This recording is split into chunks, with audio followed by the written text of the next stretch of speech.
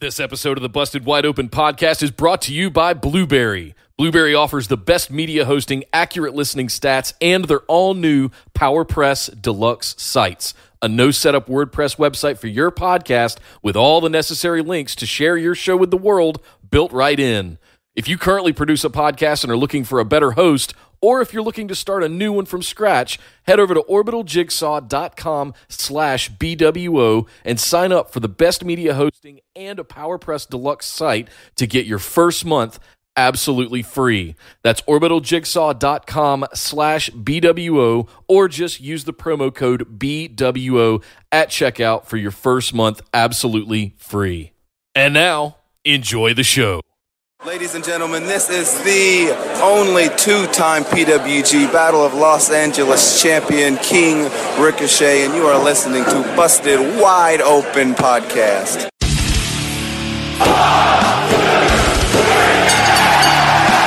You're listening to the Busted Wide Open Podcast, dropping the elbow on the hottest topics in sports entertainment and the world of professional wrestling.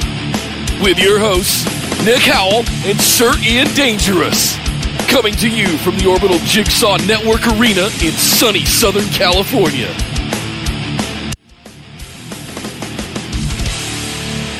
Welcome back to the Busted Wide Open Podcast. But if this is your first time joining the show, I'd like to welcome you to episode 166. My name is Nick Howell. And in solidarity with the Fox and USA executives who also apparently didn't change clothes but in those war rooms all weekend long, because realism, I am Sir Ian Dangerous, and welcome to the show, where today we'll be talking mostly about Monday Night Raw. Yes. And also touching on New Japan, who had their big King of Pro Wrestling show this weekend. And we'll touch a little bit on NWA's Power Week 2, which just finished up. And so I've got a couple of notes from that as well. But yeah, it's the second round of the draft happened, Nick, and now we're seeing a bit better the landscape of WWE. I mean, that's one way to describe it. It happened. It happened. It was a thing. Yeah. There was a draft that occurred totally like off the cuff. They had no idea what they were doing. And obviously the USA and Fox executives were working tirelessly on this thing. Very genuine. Didn't feel fake at all. Or BS. But yes, can't wait to talk about that, Nick. Before that, let's get into the housekeeping, and then we can get on to the show and discuss all the things that happened so far this week. Yes, guys, as always, come join us over on Facebook in the Busted Wide Open discussion group. Just search for Busted Wide Open. You'll find our page. Give it a like. Slam that like button, and then send us a join request to get into the group. Also, join our Discord server, which we're very excited that is, I put a video up for those of you that have been wanting to know more about how to use that. You can find that in the Facebook discussion group. Thank you, everybody, for all of the feedback that I've gotten on that and Discord in general. Very good notes taken there, so we'll put some of those into place. You can also find us over on Twitter and Instagram at BWO Podcast. Streaming live here on YouTube at youtube.com/bustedwideopen every Tuesday at 8 p.m. Eastern and every Saturday at 3 p.m. Eastern. That's youtube.com/bustedwideopen. Come on in, join the live chats for every single one of our shows. We got a lively group in here tonight, Ian. It looks like everybody's wound up from watching Monday Night Raw. But last and certainly not least, we cannot not thank our patrons. Thank you guys so much for supporting this show, for being a part of this grand journey that Sir Ian Dangerous and I are on to bring you all of the wrestling content we can. And if you want to get in on some of that, head over to patreon.com/BWO. Sign up for one of those awesome reward tiers, such as the ability to get show notes, ask questions every week for our new patron mailbag series that we do every Saturday, and access to some other bonuses like swag, Discord roles in the new server, all kinds of good stuff over at patreon.com/BWO. Ian, what do we got to look forward to this week? Oh my goodness. Well, just on this show alone, we've got Raw and New Japan, and then later on in the week, you know how it is. We've got AEW and NXT on Wednesday. We've got today, like as our show is going on, you got AEW Dark and NWA Power. You've got on Thursday NXT UK, Friday SmackDown, and then you've got us on Saturday, Nick. So yeah, it's a big busy week. But I'll tell you what, before we talk about any of it, we have to talk about the big news. Eric Bischoff is out. Eric Bischoff to AEW. You heard it here first. Eric Well, I'll tell you one thing he is. I don't know about AEW, but he's no longer with WWE. Did he actually do anything in that 3 moved months? to Connecticut. That's about it. Like, we kept hearing that he wasn't showing up or he'd leave early. He wasn't, like, making any friends. He wasn't talking to people. And then this week, it turns out he's done. He's not, like, moving to a different position in the company. He went straight from nothing to executive to nothing. He is gone. He's toast. And Bruce Pritchard, who said he didn't want to leave Texas, is now moving his ass to Connecticut, and he's taking over the position as executive director of SmackDown. Huh. Bruce Pritchard got the big call up, and I'm left wondering what happened with Eric 1996 Bischoff? Or something? Did I get in a time machine? Was he just there for the transition to Fox, and then out after that? Was there some sort of thing that he wasn't on the same page, or he got there and just was like not happy with what they were having him do? Or didn't he have a podcast at one point beforehand? And maybe he'll fire that back up and tell us what actually went down. Yeah, it was podcast part 2 where he describes the last 4 months. I would love to know. I would be fascinated to know what the hell just happened. What was the backstage? Because here's the thing: I want to know if there was just no plan in place for what to do with him. Where he got there, and WWE is just such a disorganized company that he was like, you guys got nothing for me. I don't know what to do. Cool, I'm out. Meanwhile, Paul Heyman's over on Raw saying, cool, you give me this power, I'm going to run with it. Because all the reports I heard from this week was Paul Heyman was pulling some major strings backstage, especially when it came to who was going where in the draft. So, yeah, talk about a tale of two cities here. You got Paul Heyman on one side, who's just going crazy, and on the other side you've got Bischoff, who didn't do a damn thing really from all reports. So yeah, I can't wait to hear more about this. All we know right now is looks like Pritchard's taken over SmackDown, which on the one hand I think he's interesting creatively. He likes to try new things. On the other side, the times that he's run shows, I think about his time in TNA, it isn't always good results, especially for the women. He has a bad track record of booking women, and I posted this in the Facebook discussion group about an hour ago, but I found an old interview with him where he talks about how he doesn't like Sasha Banks. He doesn't think Sasha Banks is there yet. Now, granted, this was 2016, so 3.5 years ago. So maybe his position has changed in the grand scheme of things. But maybe his position has changed. She's also done some rejiggering of herself. Maybe he has a higher opinion of her now, but man, he buries her in that interview. And she's on his brand now. She's on SmackDown. So awkward. He also buried Titus O'Neil. Like, it was just a bunch of stuff that, check out that interview if you want to be scared for the future of SmackDown. But on the other side, like I said, there is a potential that we could see some interesting stuff because he has had some good creative ideas in the past. So sure. Very curious to see what Pritchard does with SmackDown and how that works out, given that once Vincey Boy goes off and has the XFL on his plate as well, he's going to want to spend less time running these shows. So, yeah, that's the big news right there. Bischoff out, Pritchard in, and Chad is asking how long until Vince Russo comes back with this. Oh, God, no. No, never, no. He can't even keep a podcast anymore. I think that guy's truly burned all his bridges. Yeah. But, man. It's the WWE. Never say never. And that was that couldn't be any more true than what happened this Monday night. So, Nick, let's not waste any more time and go and talk about Monday Night Raw.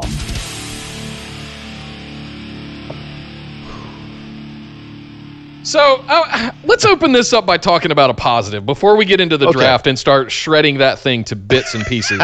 Let's talk about something positive. Pyro. Okay. We've got Pyro back. Yes. What are your thoughts on the Pyro being back? Is it everything that you remember and that you've pined for the last few years as it's been gone? Here is the thing to notice about this show and Pyro in general and any show that has Pyro versus all of those shows, all the episodes we had with no Pyro. When you start this show with the entire stage blowing up and catching on fire and sparks shooting everywhere and gouts of flame, that audience, when you cut to the audience, they're all jumping up and down and hooting and hollering and screaming and yelling. And as someone watching on TV, you kind of sit back on your couch and go, whoa, that was cool. And I imagine the live audience, you're sitting there going, holy crap, that was amazing. It's really starts loud to if show you've off. never seen it live in person. I have seen it live, and it is insane. But it does. It hypes you up so much. And so then the impression that you get sitting at home and watching it is, wow, that crowd is amped. Without that, and you just have like Roman Reigns' music hitting or Triple H's music hitting or whatever they have to open the show, right? The audience is just kind of sitting there going, all right, when's the show going to start? Yeah. Right? It's such a marked difference from one to the other with the pyro. Like it's why when they first took it away, I was sitting there going, what are you doing? Like, I understand from a financial standpoint that you might think this is a good business decision, but talk about a way to uninvest your audience. Like, if you have such an easy way to hype that crowd and get people just rolling on the show. Even if you don't have it for superstars, have it just to open the show. Well, you mentioned the people that are sitting at home watching. The other thing I want to mention is, like, there's a bit of FOMO when you see all this pyro and shit blowing up. Yeah. And you're like, oh my God, the next time they come through, I've got to go to this show. Holy crap. I don't understand why are ticket sales down? Well, because the live shows aren't that exciting anymore. Might as well be house shows with just more lights. Yeah, part of it is having those explosions. Yes. So, yeah, welcome back, Pyro. So happy to see it. Great way to start the show. And then we started off with Becky saying, hey, Sasha's injured. I can't fight her for who gets the first draft pick this week, so I'm fighting Charlotte instead. And they did a nice little bit of business that reignited the kind of beef between them, and then they went and they had a match, a pretty decent match. The strange thing was that Charlotte was kind of beating Becky up the entire match, and then Becky wins on a surprise roll-up at the end. The most devastating move in the WWE. It's as good of a finishing move as Vacant is a champ. That's so true. Yeah, fine. All right. We always know that WWE loves its roll-ups. My bigger beef here was, like, how were they going to do it? How are they going to do when they had to alternate 3 Raw picks to 2 SmackDown picks? What exactly was your plan? Yeah. If Charlotte had quote unquote won, and like I thought about that as this match began, and I had kind of thought about it last week when they announced it, and they did the Roman Reigns and Seth Rollins thing too with the same thing. I was like, well, Raw kind of has to win here, doesn't it? Because you're not going to go SmackDown, Raw for picks. That just would be weird. I mean, you could have had let Raw get 2 second and third pick. Yeah, we'd probably be here complaining about it if they had SmackDown go. How did they get 2 picks in a row? Why? Right. Why not just have Raw win? It would just make more sense. Well, here's what made the most sense. Just don't have the dumb match. Do something else. Like, don't do it. Because it does feel like it feels arbitrary if you just don't reveal the whole grand plan that Raw gets 3 picks because it's 3 hours and SmackDown's 2 hours and blah. Well, that makes sense to me. That does actually make sense to me. It does, but maybe don't reveal that up front and make that something that just happens because they got the first pick. Well, you have to do it that way. Otherwise, it seems like they're thinking even less about how to do this, like, even less off the cuff. Yeah. So, okay, fine. Becky beats Charlotte. Raw gets the first picks. So, all right, cool. Nick, it's time. Let's talk about round 2 of this draft, which was once again announced every pick by Stephanie McMahon. This time she did 2 rounds at a time, so it was even more boring.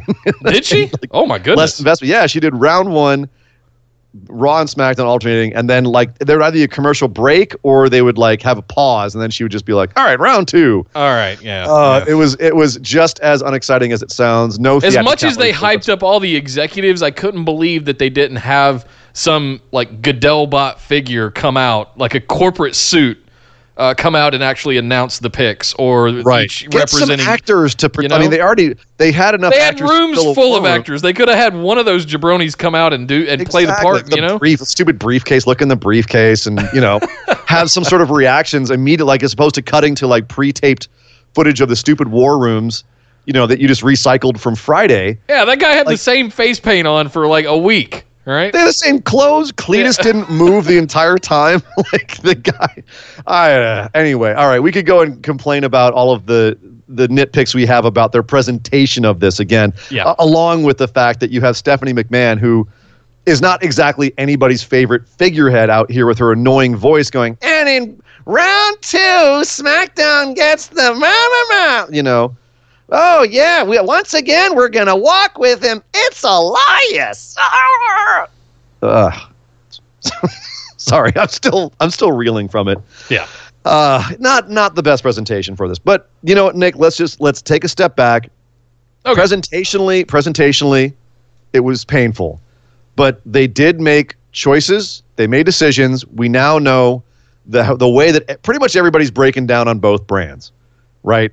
So I'll run it down here real quick. Okay. Raw round 1, Seth Rollins, Charlotte going to Raw, and Andrade in the first round for Raw, in the first round for SmackDown, Brock Lesnar and New Day. People were asking in the chat why Brock didn't go higher like last Friday, and it's because they had two pools. They had pools of people you could pick from on both shows. You couldn't pick from the Monday night pool on Fridays. That's why Brock was held, and Seth was too, for tonight. But they went first overall for their brands. You know, it went Seth Brock. Yeah. So that did make sense. There was part of me that thought that the champions were already the people that were the current branded champions would automatically be with their shows, and that this surprised me even more last night when they made these 3 picks, because I just forgive me for assumption. Assumption is the mother of all. But at the same time, I think we got one shocker in there. I never saw Charlotte Flair going to Raw. I thought that was the whole reason that they did the whole thing with Bayley and her. So I was curious. This really blew my mind. Who do they? I mean, we'll get to it, but who do they have female-wise on SmackDown now? Bayley and Sasha, and they're supposed to be on the same side. So weird. They replaced them all with a bunch of MMA and boxers. Ronda Rousey over there. I don't see any MMA boxer women over there. Oh, I meant yeah. Anyway, but I know what you're saying. You know what I mean. Okay, so Charlotte going to Raw. That was a bit of a shock, especially considering how much she and Becky have feuded. Do we need more of that feud? Anyway, curious. Also, Andrade. Not surprising he went where Charlotte went. Not surprising at all. No. But very surprising that he went third for Raw. I'm not surprised by that either, for the same reasons. She has pull at this point. I know it's arbitrary. It's arbitrary, but it's still, they put some more thought into this. It's the optics, maybe. I don't know. There's certainly some people that weren't picked that optically is brutal. Andrade's the least of my concerns from this draft last night. We'll talk about those as we get there, but all right, so we'll get there. Raw round 2, the Kabuki Warriors, Rusev and Aleister Black. Very strong for Raw. Lots of good people for Raw. Yep. SmackDown gets Daniel Bryan and Bayley. Daniel Bryan, by the way, already tweeting with Drew Gulak about how they want to have matches together, and I'm all for that. Yeah, I'm salivating at that. Bring that on. That's good stuff. Raw, round 3, Cedric Alexander, Humberto Carrillo went real high, and Rowan. And then SmackDown got Shinsuke Nakamura and Ali, so they didn't go anywhere. They didn't really move. Yeah. Humberto Carrillo, I've been calling him out as being like the next big thing since he was like the second match in NXT. You've been on him for a good 6-8 months now, dude. My prophecy is coming true on this. We'll talk more about that in a second, because there's a couple more Raw picks I want to mention before we talk about Carrillo and what's going to be going on Raw. Raw round 4, Buddy Murphy, nice. Jinder Mahal, not so nice. What the hell? R-Truth, why not?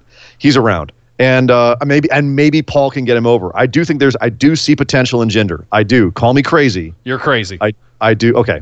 We've tried that experiment, and it was a massive failure. We tried that experiment with Vince writing it. I want to see Paul Heyman write Jinder Mahal. Okay. I do. I do not want to relive 2017 all over again. I don't think you will. That did not have anything to do. Well, a little bit to do with Jinder, but there was a lot of things that were wrong about that, and I don't think Jinder was the major one. Anyway, we can discuss that another time. Yeah. SmackDown round 4, Rudolph, Bobby Roode, and Dolph Ziggler, and Carmella. So here in this round, we split up Carmella and R-Truth. And for people wondering why they did that, people who are complaining and going, why? R-Truth is the 24/7 champ. He is the 24/7 belt. Like, that's his gimmick at this point. Like, no one else's gimmick. That's his gimmick. And USA was the network that came up with the idea. So they demanded the 24/7 championship stay there. And they weren't going to split up Carmella and Corey Graves. Corey Graves is on SmackDown. Yeah. So that's why they basically just the weakest link was Carmella and R-Truth. So it sucks that they're getting split up because they were very entertaining. But at the end of the day, the business and the relationship came first. So that's why that happened. Raw, round 5, Samoa Joe, Akira Tozawa, and Shelton Benjamin. Akira Tozawa, this one, Jinder Mahal, and frankly Charlotte as a shocker going to where she went, but those were just all of so Jinder Mahal, Akira Tozawa, R-Truth, Carmella were all drafted before The Miz and the guy that you just anointed King of the Ring. Yeah, so SmackDown, as you said, The Miz and King Corbin came in like bottom of the 5th round. That's where I wanted to complain a little bit. Well, what's interesting is The Miz, so they had that leak, right, where they leaked who was going where. Yeah. And The Miz was, I think, the only person that they changed to be on SmackDown. I'm trying to remember who else it was, someone minor, but The Miz was supposed to be on Raw, and they switched that up. So they're like, oh, see, we still got you. So yeah, The Miz and King Corbin. Again, with the draft order, I feel like it's somewhat arbitrary. Like they're trying to make some of these other stars look like bigger deals by going sooner, like Ricochet and Carrillo and Cedric Alexander. I think they're trying to, push them a little bit by having them go earlier. We already know what Corbin and Miz are, if that makes sense. Yeah. You know what I mean? Yeah, that's fair. So not worried about that. As far as Tozawa, once we get to the end of this whole draft, I do want to point something out about Raw, and it includes him. But okay. Round 6, Raw took Rey Mysterio, Titus O'Neil, and Liv Morgan. Everyone who thought that she was going to go with Bray Wyatt and be a part of the Firefly Funhouse. Cancel that. Liv Morgan's going to Raw. And then and also for SmackDown in round 6, Gable, I refuse to call him by the name that they're calling him, although he did tweet out SmackDown's going to get Shorty, which was kind of funny.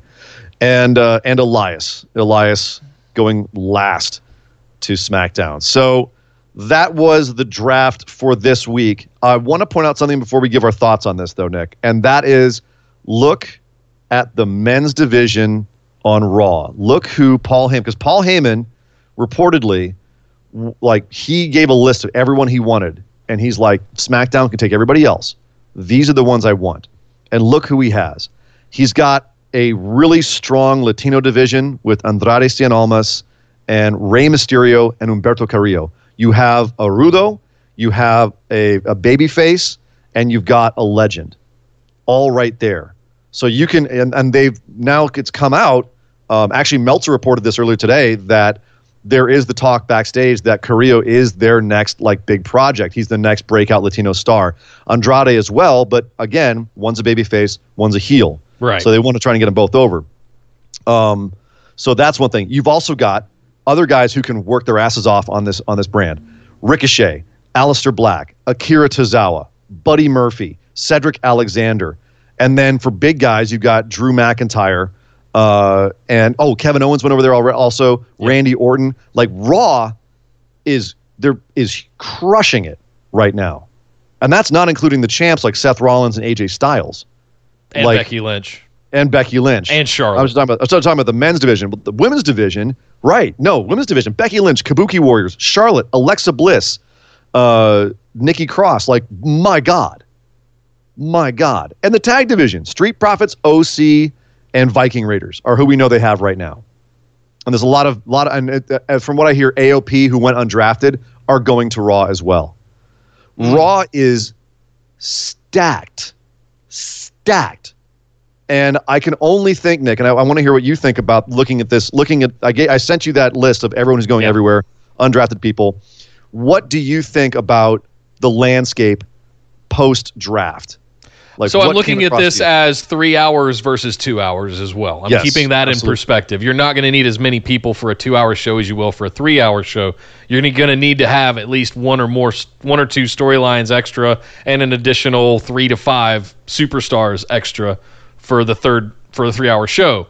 So it kind of makes sense from a proportional standpoint. But at the same time, the level of, I don't want to judge the level of talent. And if you look at SmackDown, Ali, King Corbin, Apollo Crews, Miz, Braun Strowman, Roman Reigns, Bray Fiend, Daniel Bryan, Sami Zayn, also mostly He's not talked a about. talker. He's a mouth. Sure. Now. He's not But a wrestler. you also anymore. have two of the more pure wrestlers in Gable and Gulak over there now, as well as Elias, the one real musical act, if you call him that, that you have in WWE at this point. So and what an act it is. It's fantastic. It's some of the best heat in the company. I'm not going to downplay it. Yeah, It's cooling off majorly. Yeah, it is. Sure. Whoever's fault that is, fine. But yeah, and then you throw Brock Lesnar in there, as well as the Revival over on SmackDown. Brock Lesnar. Brock Lesnar. Back. I mean, he looks like a Lego figure. Why not call him Brock Lesnar? The star of the next Lego movie. I think from the level of, if I'm looking at this, I think it's fairly even. Can someone make? I'm sorry to interrupt, Nick. I'm stuck on this now. Can someone actually make like a Lego parody YouTube video of Brock Lesnar dancing around to "Everything Is Awesome" from the Lego movie? Everything is awesome. Holding the Beast box. Brock Lesnar. Everything is awesome. All right, sorry. Continue. At a moment. No, I guess my conclusion to looking at that list is things are pretty even. I feel like it's pretty even across the board. What? Yeah. Oh wow. Okay. Look at SmackDown. They've got less dudes, but it's no less caliber of talent. I think they have the most talent that has been misused by the company overall. Okay. I think there's a lot of talent on SmackDown that the WWE has already kind of chewed up and spit out a little bit, and they're they're damaged. They're damaged, frankly. There's a lot of up and coming talent on Raw, and that's because Heyman has said he wants to get people over on Raw and have Raw be kind of like what SmackDown was, right? SmackDown makes them, Raw takes them, was what it was 2 years ago, where they get over on SmackDown and then Raw grabs them, right? That's Raw now. Now it's the feeder. Now that's SmackDown's the A show now. Huge. Make no mistake. It's on Fox primetime. Jesus. Brock and Strowman and Bray Wyatt and Daniel Bryan. Roman, absolutely. Yep. And Tamina. Can't forget her. Sorry, I couldn't help it. No, the situations have reversed, but I cannot help but look at that Raw roster and just be like, they're stacked. There's so many matchups I want to see on that. There's so many interesting matchups. There's so many things they could do there. Yeah. I'm very excited for the future of Raw. So on our way out of this segment, Nick, let's talk about people who are currently undrafted, people who did not get picked up. As I said, AOP didn't, but it's pretty much assumed they're going to go to Raw. Cesaro did not get picked up by either brand. I can't help but wonder if, either he's got some backstage heat going on right now, which I can't imagine he does because he's still getting some big opportunities for showcase matches. Yeah. But he's also not getting any pushes, really. But I'm wondering because, in one of the drafts, I think it was 2 or 3 drafts ago, he was very vocal about how disappointed he was and how low he went. And I'm wondering if this is them humbling him a bit by just not drafting him at all. Maybe. And just saying, oh, you were unhappy last time? How about this time, dude? Take what you get, basically. I'm wondering if that's the case. Otherwise, I don't think that's excusable to not draft Cesaro, especially in there's so many people I'm like, what? Why didn't you draft these people? But Kurt Hawkins, Zack Ryder didn't go drafted. That's not too surprising. Dana Brooke, Drake Maverick, Mandy Rose and Sonya Deville, Luke Harper, Mojo Rawley, No Way Jose, Sarah Logan, and the Iconics all went undrafted, which, for some of them, ouch. Ouch. I'm looking at Mandy Rose and Sonya Deville, as well as the Iconics, as well as Luke Harper going, right there beside AOP and Cesaro going, WTF, guys. Like, what? Yeah. Fire and Desire, I imagine, will stay on SmackDown. I think they probably could have that be the same thing with the Iconics, too. Although they might have to have some sort of something on Raw to face the Kabuki Warriors. I'm not sure. They keep Bliss and Cross, maybe. But, some of that's crazy. People who were not drafted because they were ineligible for either draft pool. Big Show, he's out with an injury still. Ember Moon is out for the rest of the year and then some with her ankle injury. Jeff Hardy's out because he's Jeff Hardy. He won't stop being Jeff Hardy. DUI and getting berated by Matt's wife on Twitter. I did hear also the Usos were not involved with this, nor was Naomi.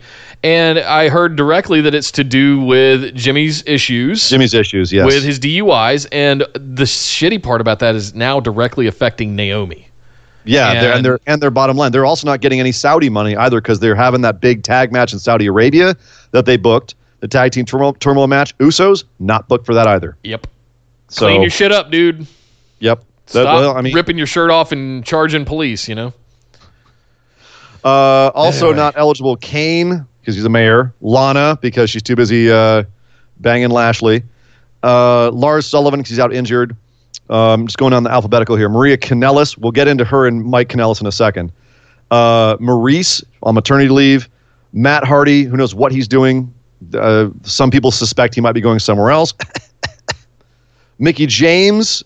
She's going to be a main event commentary. Mike Kanellis. We'll get to him in a second.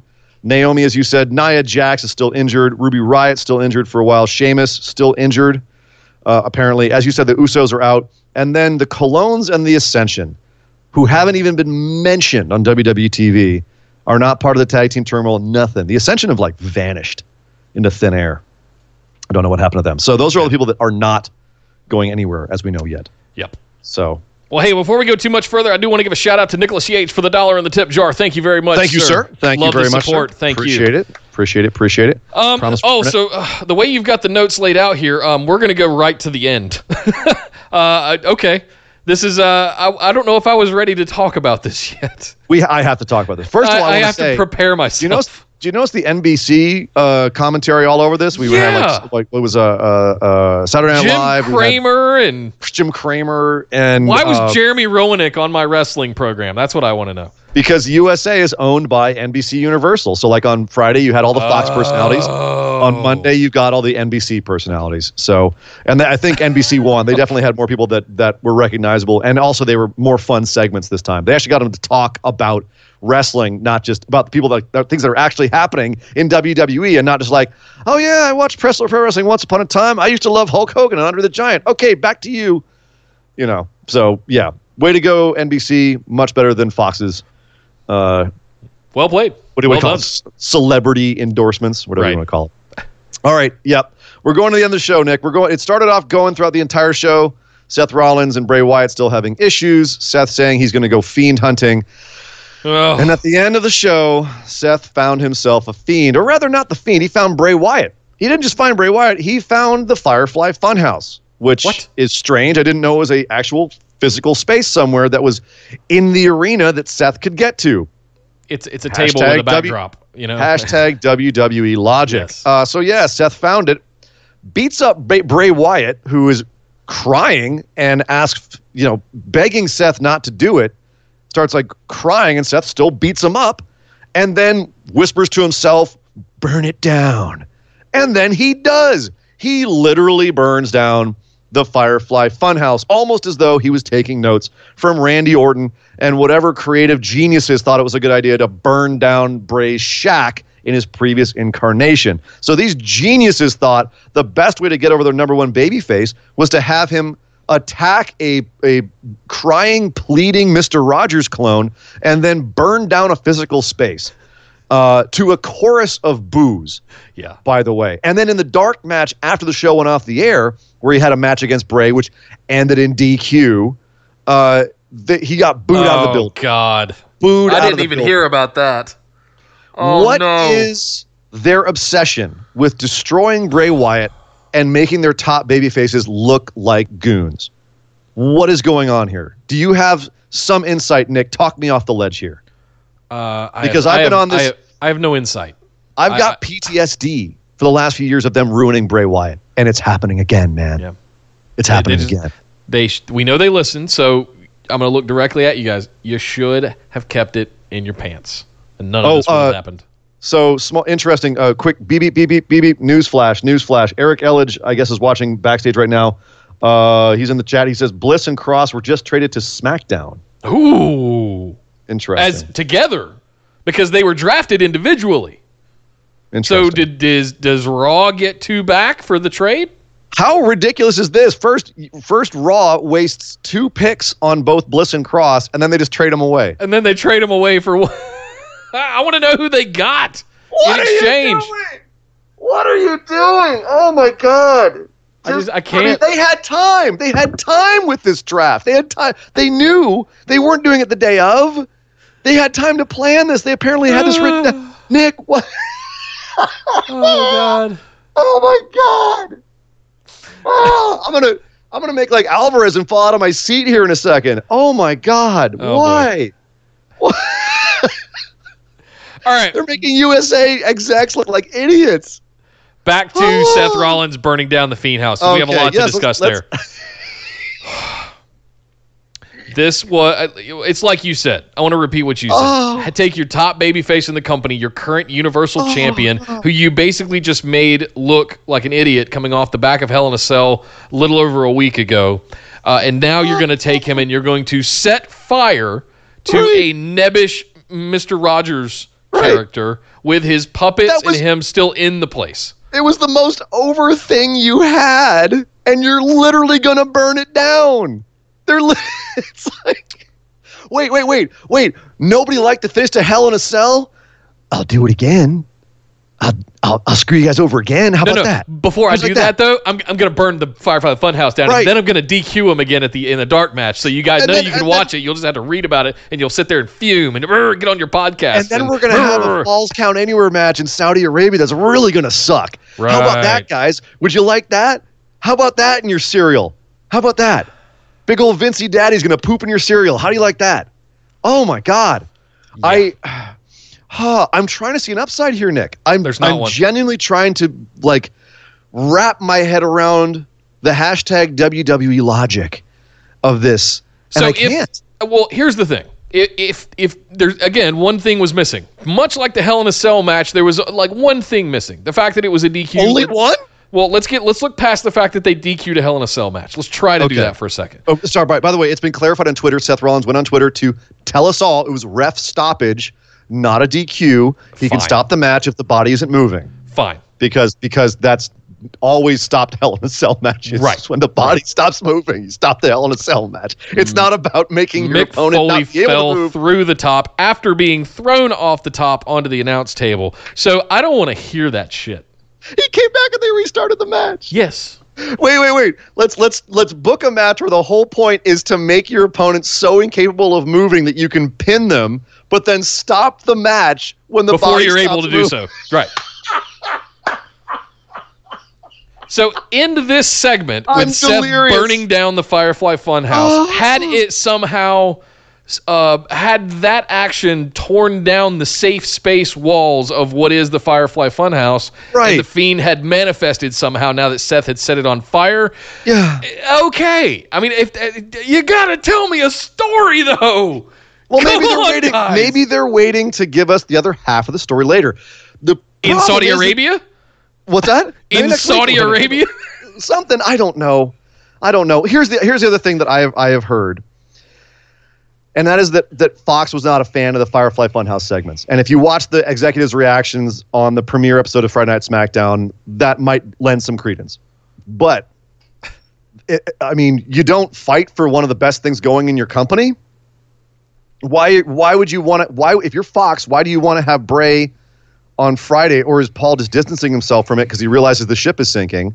Why do you want Bray, but not all of Bray's gimmick?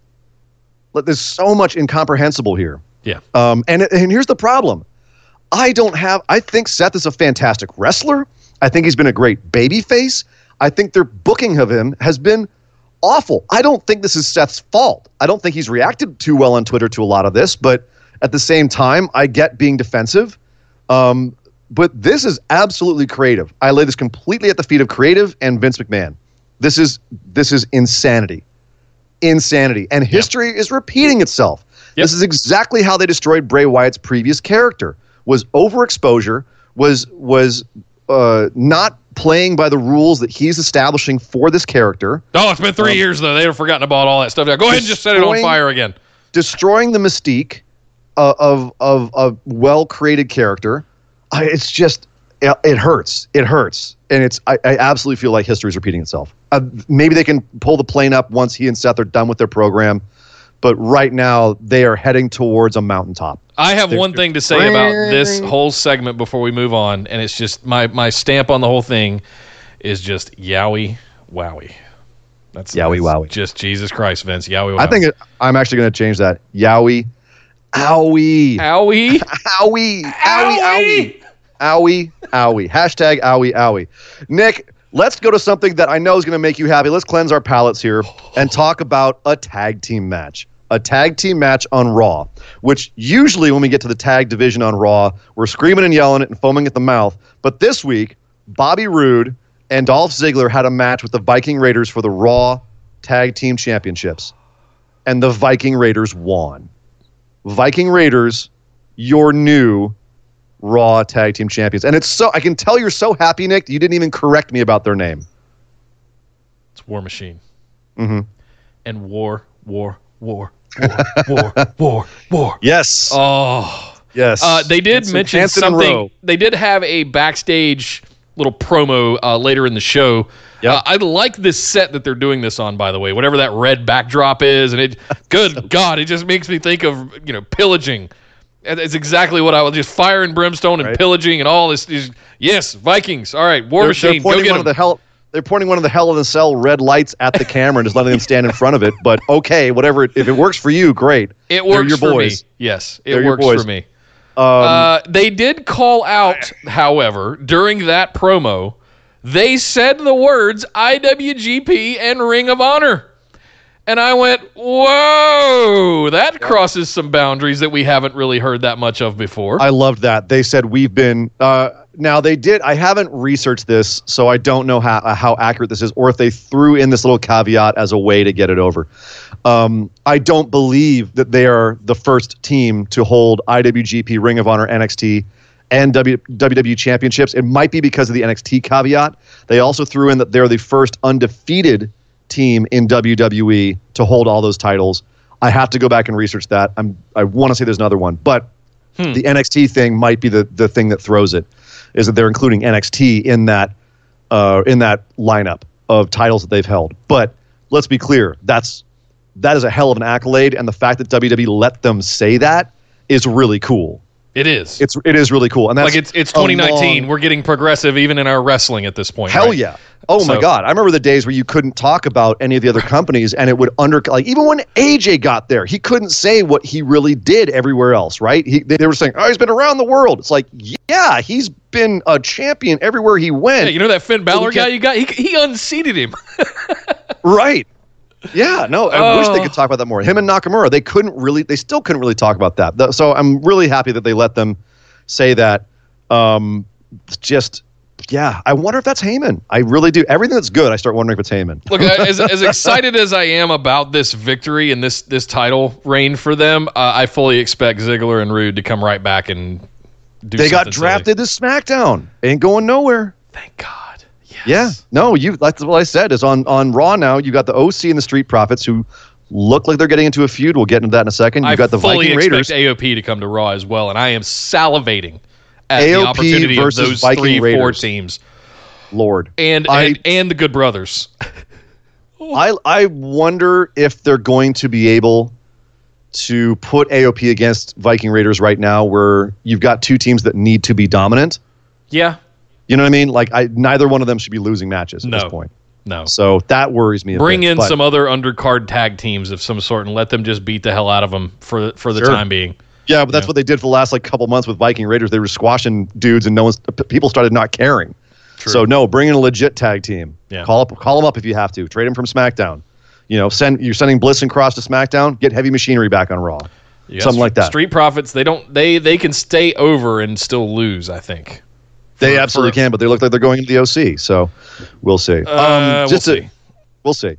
To wrap this up, I do want to call out the Vikings fan in the front row. You're wearing a Vikings jersey. You're obviously lost because you're in Denver, Colorado, so I don't know if you took a left turn at Albuquerque or what happened, but you're sitting there, and the Viking Raiders are out there, and people are starting a war chant. They're cheering the Viking, go Viking Raiders, and you're just sitting there. At least get up and yell scorn or something. Just something. Come on, a mug of mead or something. Just do a giant turkey leg that you can get at every venue ever.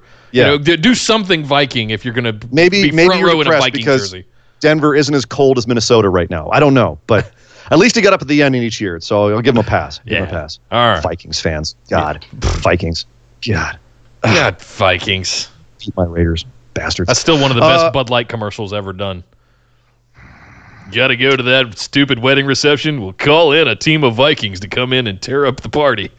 Sorry, honey. Vikings. This is where Nick goes on his tangents. This is where Nick goes on his tangents. Yeah. Okay.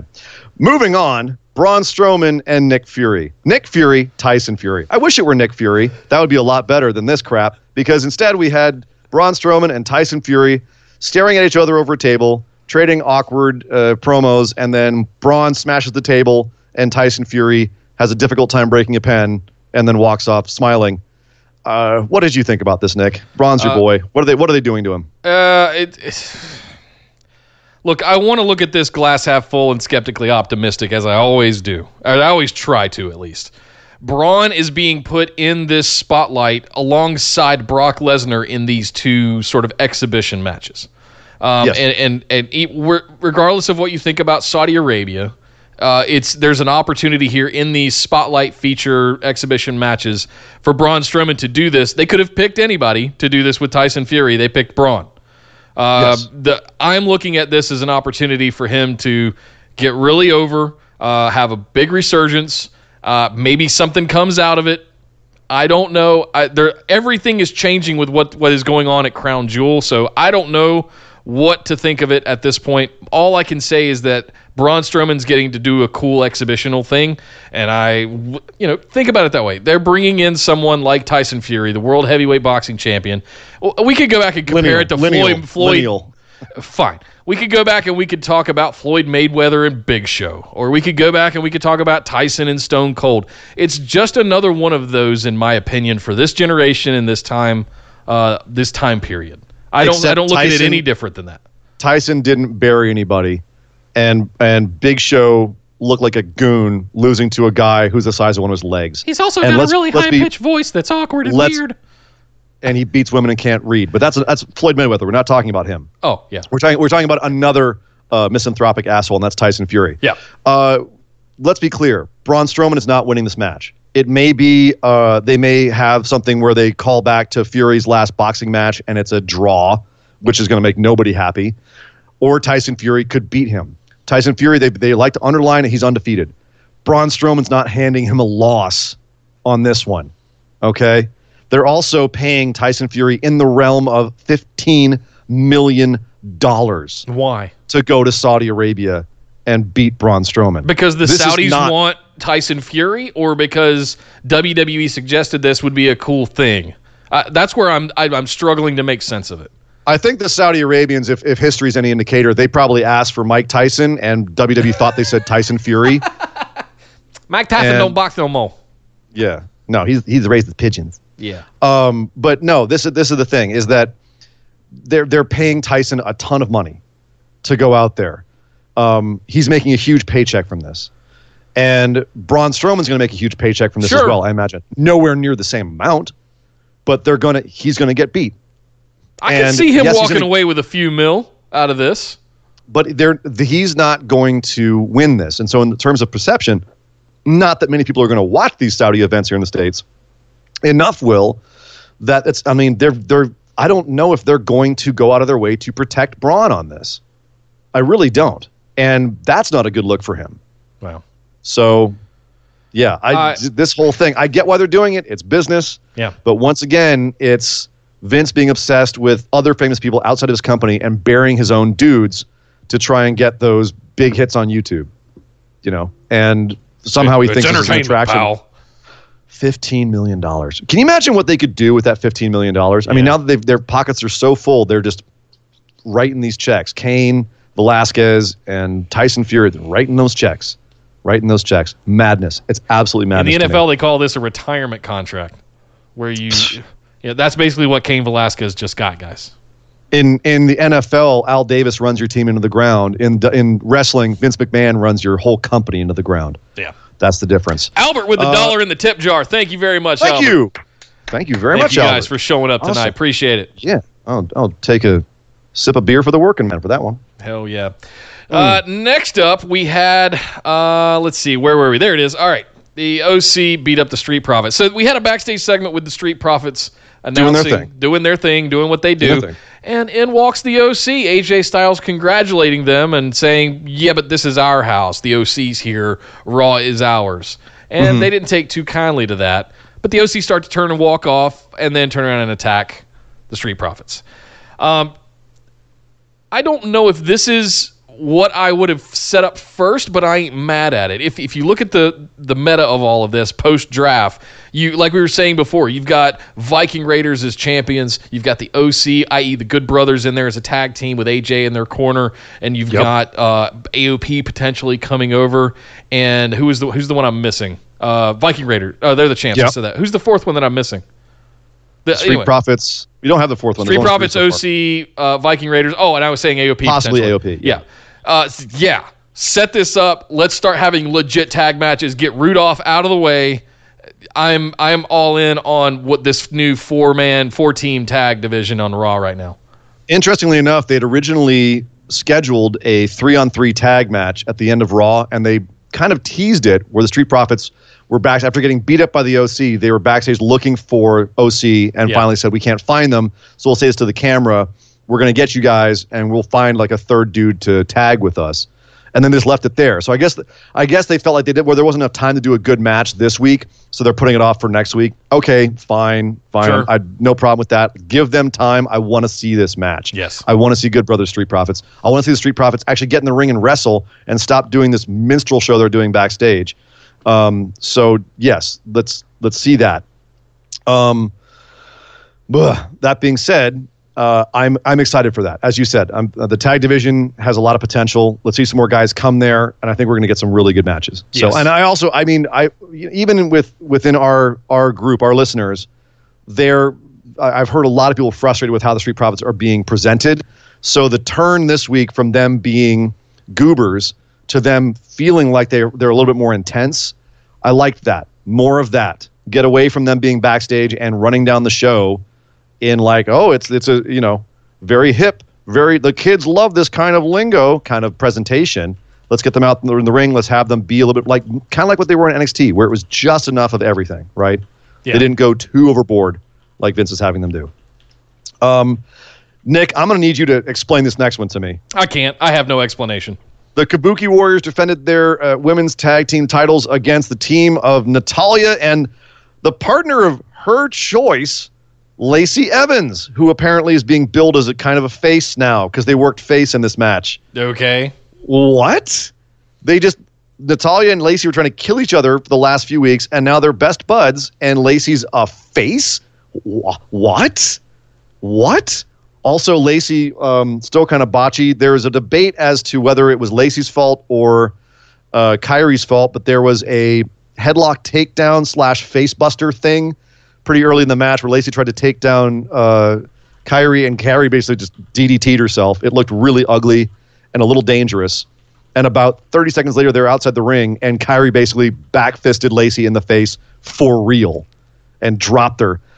From an outsider looking in, it looked like a botch in a receipt, but obviously, unless you're in there, there's no way to tell. But I do have to say, that's really what it looked like to me. And people were debating if Kairi just didn't pancake at the right time, or if it was miscommunication, or if Lacey just went down and took her with her, or what was going on. But yeah, that was an ugly spot in this match. And then there was just a lot of Natalya selling. So, yeah. That's my reaction to Next. Not my favorite match of the week. No, I was disappointed. What was the intent here? I don't really know. To keep the Kabuki Warriors on TV, to have them defend the titles, which I'm fine with. I'm a fan of those two mantras in general. Have your champs on TV, have them defending their titles. Good. I'm in for that. I have no idea what the hell after back-to-back 27 times Natalya versus Lacey Evans, all of a sudden they're a tag team now. There is no formula in the world that makes any kind of sense that makes that does not compute. I have no idea. I have no idea. And Natty tried. Natty, to her credit, she came out and said, I wanted to face off against the tag team champions, but I didn't have a partner. So I went and picked the only person that I could think of, the woman that's been giving me a hard time the last few weeks, and Lacey. What? Like, there's no other women left?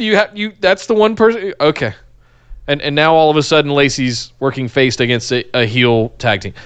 I have no words for what they've been doing and using Natalya for in the most of this year, frankly. But I'm not enjoying any of it. The Lacey Evans stuff was a fun experiment with Becky post-Mania. Fun experiment? Sure. You know how high I was on Lacey Evans in NXT, right? I thought that we would get more out of that, but it just... I'm glad you had fun with it. I had to drink my way through it. I understand. It didn't turn out the way we all thought it would, or for some of us, right? I'm sticking with the phrase, Natty tried. Yeah. It's my favorite Merle Haggard song, so I'm going to go with that. Mama tried. Mama tried. She couldn't save this crap. I will say this. Love Asuka going for the Kana look with the crying, the green, and the, creepy and the green Asuka. Lipstick. Yep, absolutely. Yeah. I love it. Demon Asuka is best Asuka. Demon Kana. Love Bring it. it back. Bring it back. Continue. Split up the Kabuki Warriors. You have them on the same program. Asuka, Becky, do it. Book it. Let it happen. Let Asuka go evil. Bring it to me now. Does she turn on Kairi Sane at some point and just green mist care. her? Yep. They've got to break that do. up. Kairi is the weak link there. As much as we love Hojo, I just don't feel the same way that I did back when Hojo was Hojo. She's a face. She's a natural baby face. What are you doing? I agree. Why is she on a heel tag team? I love her little... Yeah, great. A couple more things that were not on Hulu. Andrade Cien Almas and Ali had a match. Andrade won. I would just like to say that I wish this had some stakes to it, like winner gets their whole name back or something like that. But no, yes. It was just kind of a remember these guys match, along with every other remember these guys match they had on Raw that wasn't on Hulu, like Aleister Black beating Eric Young, Ricochet beating Shelton Benjamin. Buddy Murphy beating Cedric Alexander in a 2017 Cruiserweight Championship rematch. And, I wonder, because a lot of these guys are all going to be on Raw. So I'm wondering if they're setting up any feuds or just kind of, circling that airport with the plane until it was time to land. This is the best I think I've liked Aleister Black's look and presence since he's come up to the main roster. It was intense this week. Leave him alone, Black. Vince. Yeah, give him Paul. Come on, help him. Ricochet looked great with Shelton. I mean, Shelton's a natural, God-gifted wrestler. Amazing. He's just incredible. And put him and Ricochet together, and they're going to be lights out. And Buddy and Cedric, I'm never going to be mad at a match there as long as they let them work. Just turn those two loose, and they're going to be fantastic. So I hate that these weren't on the Hulu edition because they were frankly some of my favorite matches of the week, or at least of Raw last night, I should say. But yeah. That's the week. There we go. So there you go. But worth a watch. But all of them just kind of there. But the fact that all of these guys are on the same brand is what gives me hope. Yeah. I think most of these guys are on the same brand. So that gives me hope. There's a lot of guys here I would love to see just kind of keep bouncing off each other, have some matches. Hopefully at some point in the future, they'll have some meaning to the matches, and then it'll be even better. Yes. And also, like I said, Aleister Black with Paul Heyman. Like if they go TV14, Aleister Black under Paul Heyman, I'm all for it. The TV14 stuff I could do without is yet another Lana and Bobby Lashley segment, this time in a massage parlor.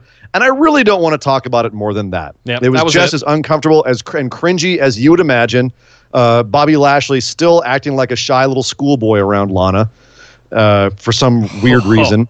It's so the whole cringy. thing's so uncomfortable. It's so bad. It's so bad. It's so bad. Die. That angle needs to die.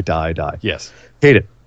So, some good stuff on Raw. Some really, really god-awful, get a shovel, bad stuff on Raw. But hell of a week, man. Some crazy changes happening in WWE. And I actually am excited to see what they do now that the rosters are set. We've got a real tag division now. We've got some real talent on both of the rosters. It seems like the wrestlers are on Raw, and the soap opera stars, if I call them that, are over on SmackDown. That's kind of the way I'm weighing it up, and I think that works out well with Fox being prime time and Raw being a big 3-hour, hopefully turning into a wrestling show again. So we'll see. To be determined at this point. But that was Raw, guys. Hope you guys enjoyed it. We're going to head over now and talk about the rest of things that went down in the wide world of wrestling. Well, I'll tell you what, Nick, not a lot has happened in the wide world since our last show on Saturday, but we did have a major New Japan show. King of Pro Wrestling was just a day and a half ago. And I got to say, it varied wildly between being wildly predictable and being one of the most mind-blowingly unpredictable shows of the year. For example, we were supposed to have a match between Jon Moxley and Juice Robinson for Moxley's U.S. title. And off the G1, right?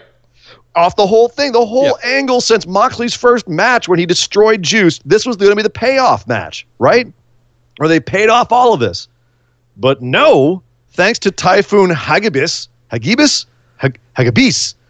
to the typhoon that was over Japan, Moxley not able to make the show, and New Japan stripped him of the title and made a last-minute substitution. Instead of Moxley, we had your boy Lance Archer step in against Juice Robinson and beat him. Lance Archer is your new U.S. champion in New Japan. Yes. My mind explode, Nick. Mine doesn't, because look at that G1 that Lance Archer had and compare it to the one that Juice Robinson had. Juice Robinson might have been the better story, but Lance Archer was arguably the standout of up-and-comer of the entire G1 this year. And I was blown away as anybody when they put Archer, the U.S. title on Archer. But I have zero negative things to say about it. Well earned, sir. Well earned, indeed. Wild. Crazy stuff. Yeah. So Lance Archer's your new U.S. champ. It goes to show what a good performance in the G1 can do for you. If you go there and just blow it up in New Japan, they will reward you. And I like the way that they built the story too, where at the end Archer was beating the crap out of Juice because he had insisted it would be a no DQ match, just like the Moxley match. Right.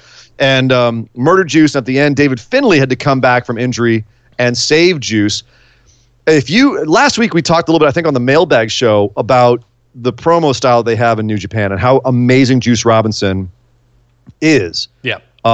And this was another example of that, where he just was like a broken man after this match. And his promo that he gave backstage after this match was amazing. All I can think about is Obi-Wan yelling at Anakin going, "You're the chosen one! It was supposed to be you!" Yeah. Where he's crying. He's literally crying and saying, "I wish Moxley were here." Like, wow. It was amazing. Good stuff. For me, that was one of the highlights of the whole thing. Another one came a different part in the show, but also delayed and then canceled by the typhoon. Zack Sabre Jr. wasn't able to make it either for his match, which was made into from a 3-on-3 into a 2-on-2. So it wasn't as big of a deal. Right. But Zack Sabre Jr. also was not able to make the show. And apparently everyone who's coming in from like Australia and even like New Zealand, like nearby, they were worried they weren't going to make it. Kevin Kelly but there as the show started. That typhoon messed them up. Bottom floor of the dojo is flooded. It messed them up. But the show went on. Thoughts to Japan. Hope you guys are doing okay over there. Seriously.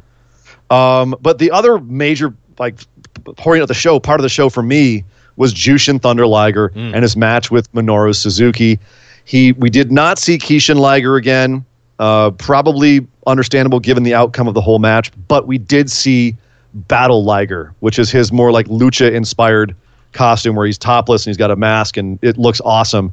But this was a just beat him up slobber knocker. Minoru Suzuki eventually got the Gotch pile driver, put him down 1, 2, 3, and then got emotional afterwards. And so did Liger. After Suzuki gave him the ring, Liger said, "Thank you, Suzuki." And it was a little bit of feels. I don't know if I'm ready. I don't know if I'm ready for January when Liger actually retires. This has been one of the best retirement tours I've ever seen. Yeah. So, yeah. Aside from that, like I said, the show was pretty predictable. Ibushi retained his briefcase for Wrestle Kingdom. Ospreay retained his junior heavyweight belt in a just like Ricochet-style flippy shit match that you need to see to believe. Those guys, El Phantasmo and him, just were all over the place, What did you superhero expect style. with those two? Of course, it's going to be that. It's exactly what I expected. Anyone who doesn't like flippy stuff, just don't watch the match. If you like acrobatics, that match is for you. Yes. It's crazy. Not a single amount of believable offense, and I don't care. Excuse me, I take that back. He did do the hidden blade, and that looked like he knocked El Phantasmo into another dimension. Oh, God. Okay. But it was a really fun match. Okada also retains against Sonata. No surprise there. So we have official Ibushi will face Okada at Wrestle Kingdom. No more matches between now and then. No more title matches. So that will happen. Power struggles coming up before then, though. Ishii is challenging Kenta for his never open weight belt, which Ishii lost to Kenta back in August. Goto is challenging Jay White for the IC belt. Nice try, Goto. This is like your role, is to challenge dudes who are going to go and have a title match much later on, just to keep things rolling. Naito and Taichi are having a match because why not? Taichi's insulting Naito, and hey, it's something for the both of them to do. And then the tag match, Okada and Yoshihashi, Mr. Personality himself, versus Kota Ibushi and Tanahashi. That's going to be a nice tag match. That'll be good. Nick, I think they finally showed their hand. Okay, because what do you got? Okada has just said that he is okay with defending the IWGP Heavyweight belt on both nights of Wrestle Kingdom. What? So you know how the conspiracy goes that after Wrestle Kingdom, someone will be holding both the Wrestle Kingdom belt, the heavyweight belt, and the IC belt. Like, that's the big story they're building. Yeah. Jay White wants both belts. Naito has said he wants both belts. Ibushi says he wants both belts, and Okada said, you know what, everyone else wants it. I'm the best. I'm going to try to do it too. That now looks like if Okada is going to defend his belt on both nights, there's several different ways they could get those, like that and the IC belt, on the same person. Who do you think it's going to be at this point? What's your gut telling you? My gut is telling me Jay White, but then there's also a little guy in the back of my head that says maybe this is a giant swerve for Naito. And that's why they're burying so hard right now, where he could come out of this. Bushi loses to Okada on night 1. Naito beats Jay White, challenges Okada day 2, and somehow Naito gets both belts in 2 days. See, so I'm sticking with my Ibushi thing that started before the G1. I think with his big signing and his commitment and his run through the G1, even with that nasty ankle turn that he had in the Ospreay match, but just, my God. And he's still got this opportunity. I think I'm going to ride Ibushi off the cliff. It was the Kenta match. The Kenta match. Thank you very much. I know what you mean, though. I know what you mean. I think they're all in on Ibushi, so I'm all in on Ibushi at this point. You know who shouldn't hold both belts? Who? Okada. Okada should not. Absolutely. Anybody but Okada should hold both. Like Jay White, okay, give it to the heel. I understand. You know, they've been talking about that for a while. Fine. Ibushi deserves it. He's become a company boy and everyone loves him. Could see that. Naito, dear God, they need to do, like, Naito has earned it time and time again, and after the way they screwed him against Okada at Wrestle Kingdom, he needs a redemption arc, and that would be like the biggest one ever. So, yeah. It makes me very excited. Very excited. So I was under the impression that Jushin Thunder Liger, the match with Minoru Suzuki, was going to be his final retirement match. Is that not the case? Jushin Thunder Liger is actually having 2 retirement matches. Okay. He's having one on each night of Wrestle Kingdom. Night 1 he's having. We don't know who he's facing. Tanahashi, at least on Suzuki. one of them. He just did Suzuki. Suzuki's done. Oh, okay. I thought he might do it again, but okay. I have a feeling he's going to call out someone really old school, and someone might actually come out of retirement or something. Shibata. Oh, no, I don't think it would be Shibata. No? Okay. No, not out of injury. No. But yeah, I think that one of those nights it'll be Tanahashi. I'm pretty sure. So, yeah, but he's doing 2, and then there will be an actual retirement ceremony on day 3 on the 6th. So that's Jushin's out right there. Okay. So far, Wrestle Kingdom looking very strong indeed. The only thing I also have to wonder is Moxley done with New Japan now? Because if so, he never got that Suzuki match. Although theoretically Suzuki has said he wants to leave New Japan, or it's being rumored that he wants to leave New Japan. So maybe there's another way. I don't know. I would love to see Moxley, Suzuki. Would love that. Oh my goodness, yes. Would love it. Would love it. Give me that. So that is New Japan for the week. Yes. NWA Power also aired right before the show went on, so I have had a hard time. I didn't get a chance to watch it because I was scrambling to get the show written, and I can't find any notes online about the results, but I do know they had a couple of debuts on the show, so if you don't want to be spoiled, cover your ears for the next 30 seconds. NWA Power debuting Aaron Stevens, formerly known as Damian Sandow. Nice. Debuted on the show and told, so like, no eye contact, please. So new gimmick for him. Someone with the same old gimmick, though. Colt Cabana announced his tag team partner will be Mr. Kennedy. Oh, okay. So Mr. Kennedy also in NWA now. So that I do know. And then I'll try to give the rest of the results on our Saturday show, Nick. That's all I have right now, sadly, because that is it cut too close.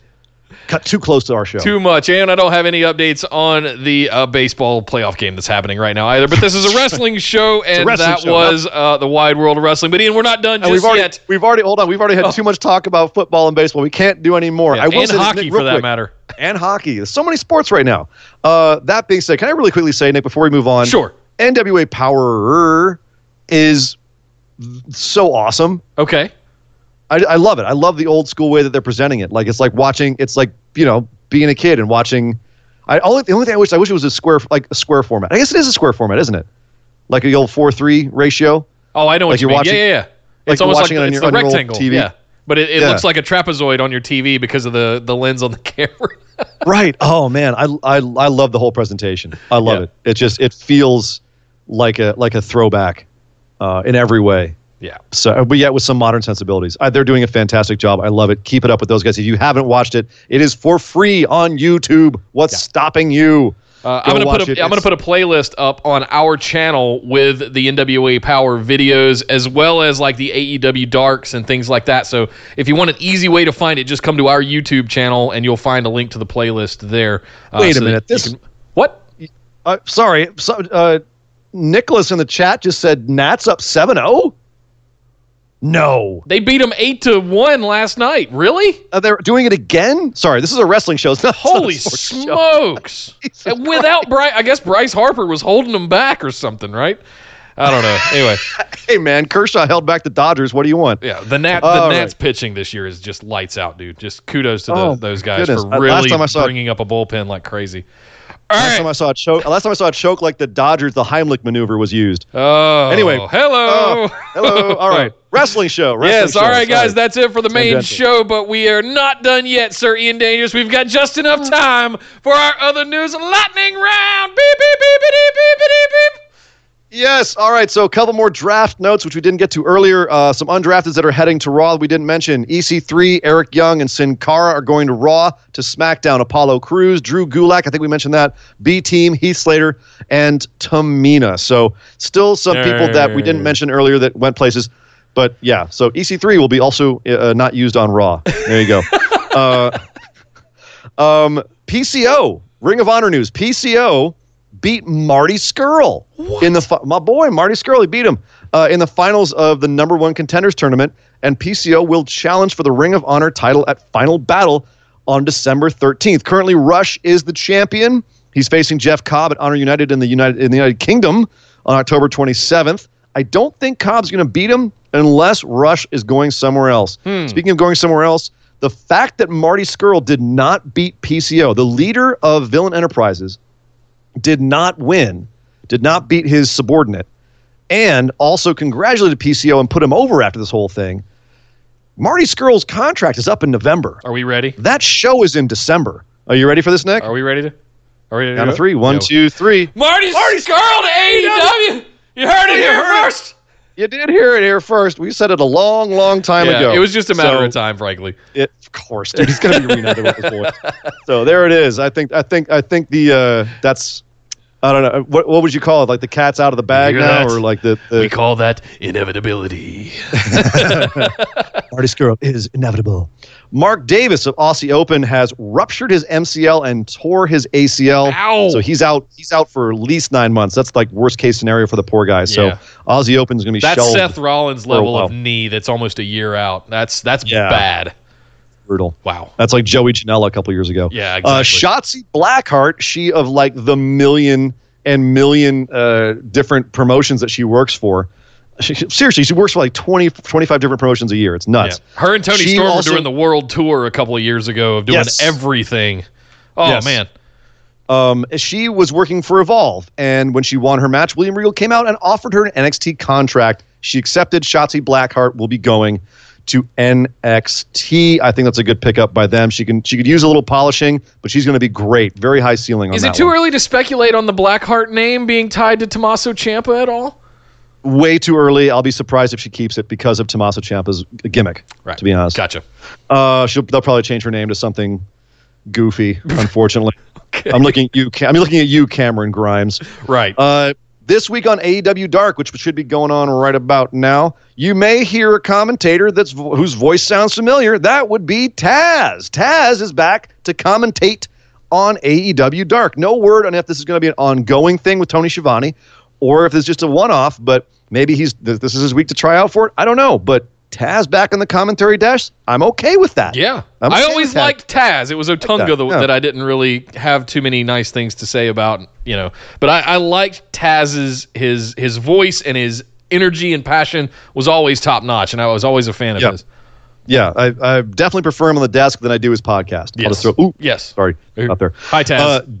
Darby Allin in an interview said that he did indeed turn down a WWE contract without even thinking about it. Just was like, nope, not going to WWE.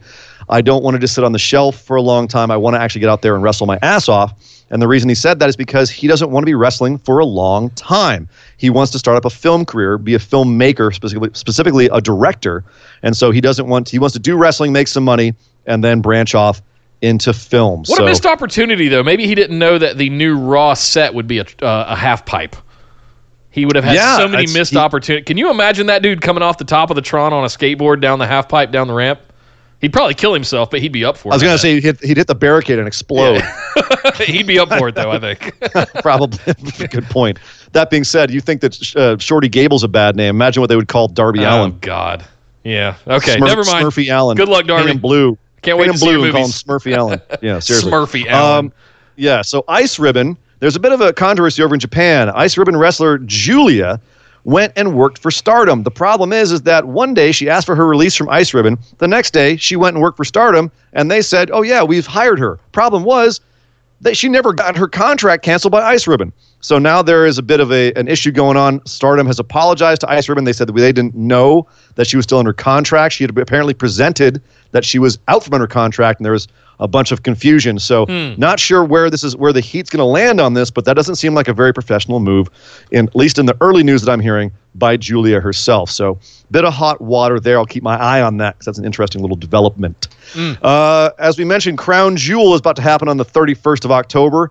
Yay! Hey. But they did sign a couple more matches for it. Cesaro, he of the undrafted status, will be facing off against Saudi Arabia's own Mansoor, guy who won the Royal Rumble last time to overwhelming applause. I wonder who's winning this match. While you're contemplating that, I'll move on. As I mentioned, there's also a tag team turmoil match, kind of like the Best in the World match that we had last time that Shane McMahon wouldn't shut up about. And basically every tag team on the roster besides the Usos, Colognes, Ascension is going to be in that. So it's anyone's guess, but the winner's going to get a cup and be able to say they're the best tag team in the world. So I'm going to throw this out there. Revival's winning this thing. Yeah. Just for the promos. Or Rude Ziggler to get their win back from Monday. Rude Ziggler, look for it. Oh, God. Rudolph. Yep. But no, Rudolph. They're not doing it. No, please, no. No, I talked myself into it. I'm calling it right now. Rudolph winning tag team turmoil. Rudolph winning tag team turmoil. Remember Dolph Ziggler went all the way last time. Just saying. Could happen again. Fine. You heard it here first.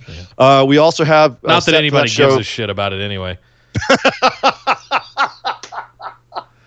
I'm trying to find a reason to care, Nick. Yeah. Work with me. Yep. We've also got Brock Lesnar versus Cain Velasquez, Team Hogan versus Team Flair, and Strowman versus Tyson Fury. Okay. Whoop-de-doo. Roman Reigns and Becky Lynch were interviewed for Forbes, and they both said that they preferred it if the fans would have a better reaction when they didn't like the storylines. They basically said, why don't you respect the wrestlers? It's okay if you don't like the storylines, but don't take it out on the wrestlers who are out there busting their ass for you. On the one side, I think they're absolutely correct. It's kind of like we said earlier in this show. I don't blame Seth for that awful bit on Monday Night Raw. It's unfortunate that it's him, but hey, if we don't like something, the audience is going to express their displeasure. If I understand that on Twitter, a lot of people are very immature about how they express it, and they go right after, like they've gone right after Seth, right after Becky, right after Roman has been putting up with it for years and years and years. So on the one hand, totally agree with them. I hope people treat the wrestlers with respect because it's not their fault. Right. On the other side, to the point Roman Reigns and Becky are making, hey man, when it sucks, we got to boo. Yeah. Sorry. Yep. That's just how we any respect you as works. Performers. You got to respect us as fans just the same. Yeah. And the booing isn't going, like, people aren't booing Kit Harington and whoever played Daenerys Targaryen. Emilia Clarke. Emilia Clarke, thank you. Yep. Yeah. We're not mad at them for the end of Game of Thrones. We're mad at Benioff and Weiss. Yeah. Right? So anyone who's getting mad at Kit Harington and Emilia Clarke don't have a good grip on reality. And the same thing with WWE. When I finished reading the first book of Game of Thrones, I wanted to go hunt down and find George R.R. Martin for spoiler alert, for chopping Ned's head off. And if you don't know by now. Yeah. If you don't know by now, from 9 years ago. Anyway. Hey, there was a red wedding, by the way. Yeah, no kidding. One more thing I wanted to throw in there real quick about Crown Jewel. Point of order here. They have now scheduled Seth Rollins in a last man standing match against The Fiend. We know that. But apparently he's also been taken out of this whole Team Hogan, Team Flair thing. So who is going to be representing Team Hogan now that Seth Rollins is out? Because we know we've got Randy Orton over running Team Flair. Now this whole thing's turned upside down too. Who's a big baby that they can put with Hogan? Don't care. We'll find out, I'm sure. But we could speculate, but I'd rather just find out. Yep. Going on after the baseball game tonight, after the ALCS Game 3, backstage with Renee Young and Booker T, we'll have a preview show, which sounds awesome. Actually, they've got Paige and Charlotte who are on analysis with them. And then Shawn Michaels and Sting are going to be appearing to break down their favorite match of all time with Adam Jones, who, when I first read that, I was like, oh my God, the guitarist from Tool is going to be on backstage? I must watch. Then I realized it's MLB guy. MLB Adam Jones. And gotcha. I calmed down a little bit. Okay. Still cool, but nowhere near as cool. Very cool. Can you imagine if Adam Jones from Tool was on that show? Oh, I'd lose my mind. Yeah, because that would make perfect sense. Maybe he's just a huge wrestling fan. You never know. Right. He is. No, Adam Jones is a wrestling fan. Oh, he is? Okay. That's why I thought it was him. Yeah. Well, that's even better than shit. Okay. I know. That's why I was like, but it was not to be. Also, Cain Velasquez and Rey Mysterio interviewed by Renee Young and talking about Brock Lesnar at Crown Jewel. That should be just riveting, right. I'm sure. Also, Triple H is going to be announcing from the Performance Center 2 superstars that are going to SmackDown. I think that's what we called earlier, which was Alexa Bliss and Nikki Cross going to SmackDown. So he'll probably be announcing that. I hope that they announce what else they're planning on doing with that, so that WWE logic somehow makes some sort of sense. Yeah. And Nick, that's the news. Well, thank you very much for the news, Sir Ian Dangerous, and thank you guys for hanging out and listening to this episode. To catch more episodes, tune in Saturday. We'll be right back here on youtube.com/bustedwideopen, live on Saturdays at 3 p.m., Tuesdays at 8 p.m., where we do this show. But if you want to hear about AEW, NXT, SmackDown, and more things happening throughout the wide world of wrestling, be sure to subscribe to the YouTube channel right here, youtube.com/bustedwideopen, and join us Saturday at 3 p.m. Eastern, noon Pacific, where we'll talk about the back half of the week and everything else going on, as well as do our patron mailbag, our brand new series where our patrons send in questions and we answer them on air. We used to do this as the listener questions segment at the end of our normal shows that we used to do when we were doing one a week, but now we've broken it out in its own series, also on YouTube, live streamed. You can join us there immediately after the show at 3 p.m. Eastern on Saturdays. But to get those questions in, you got to be part of our Patreon. Patreon. Head over to patreon.com/BWO. Sign up for one of those awesome reward tiers over there. Be able to ask those questions every single week for just a small $5 a month contribution. With that, you also get access to the show notes for every single episode that we do. At the $10 tier, you can get access to bonus episodes, swag, Skype calls with me and Ian, all kinds of good stuff over at patreon.com/BWO. Also, make sure you come hang out in the Busted Wide Open discussion group on Facebook. Like our page over there as well. Follow us on Twitter and Instagram at BWO Podcast. And again, right here, we're on the race to 1,000 subscribers here on YouTube. Make sure you guys are subscribed, have that notification bell turned on, and join our Discord server. That's the other thing that we're really pushing recently. We want to build our community and not rely on the Zuck so much. We want to be able to have control of our community. So make sure, look in the description below if you're watching on YouTube, or look pinned to our social media. You can find links to our Discord community right there. But tell everyone you know. Tell everyone you know BWO. BWO. Tell everyone you know BWO. Please bring everybody to us. We'd love to have more people engaging with us, and the community that we have so far is awesome. We want to introduce everybody to it because I personally I love the interactions that I have with all the listeners and everybody who has joined us, and it's so freaking cool. Yep. So the more the merrier. Yep. Bring them in. For all of you watching on YouTube, pound that like button down below for us. Make sure you're subscribed, and thank you all for joining us. Shout out to everybody in the chat for showing up today and keeping it lively in the chat room. But my name is Nick Howell. You can find me on Twitter at DataCenterDude. And I am Sir Ian Dangerous. You can find me on Twitter at Sir Ian Dangerous. But by God, somebody stop the damn match! This show is part of the Orbital Jigsaw Network. For more episodes, subscribe to us on iTunes, Google Play, or Stitcher Radio. For details and show notes from each episode, check us out, orbitaljigsaw.com.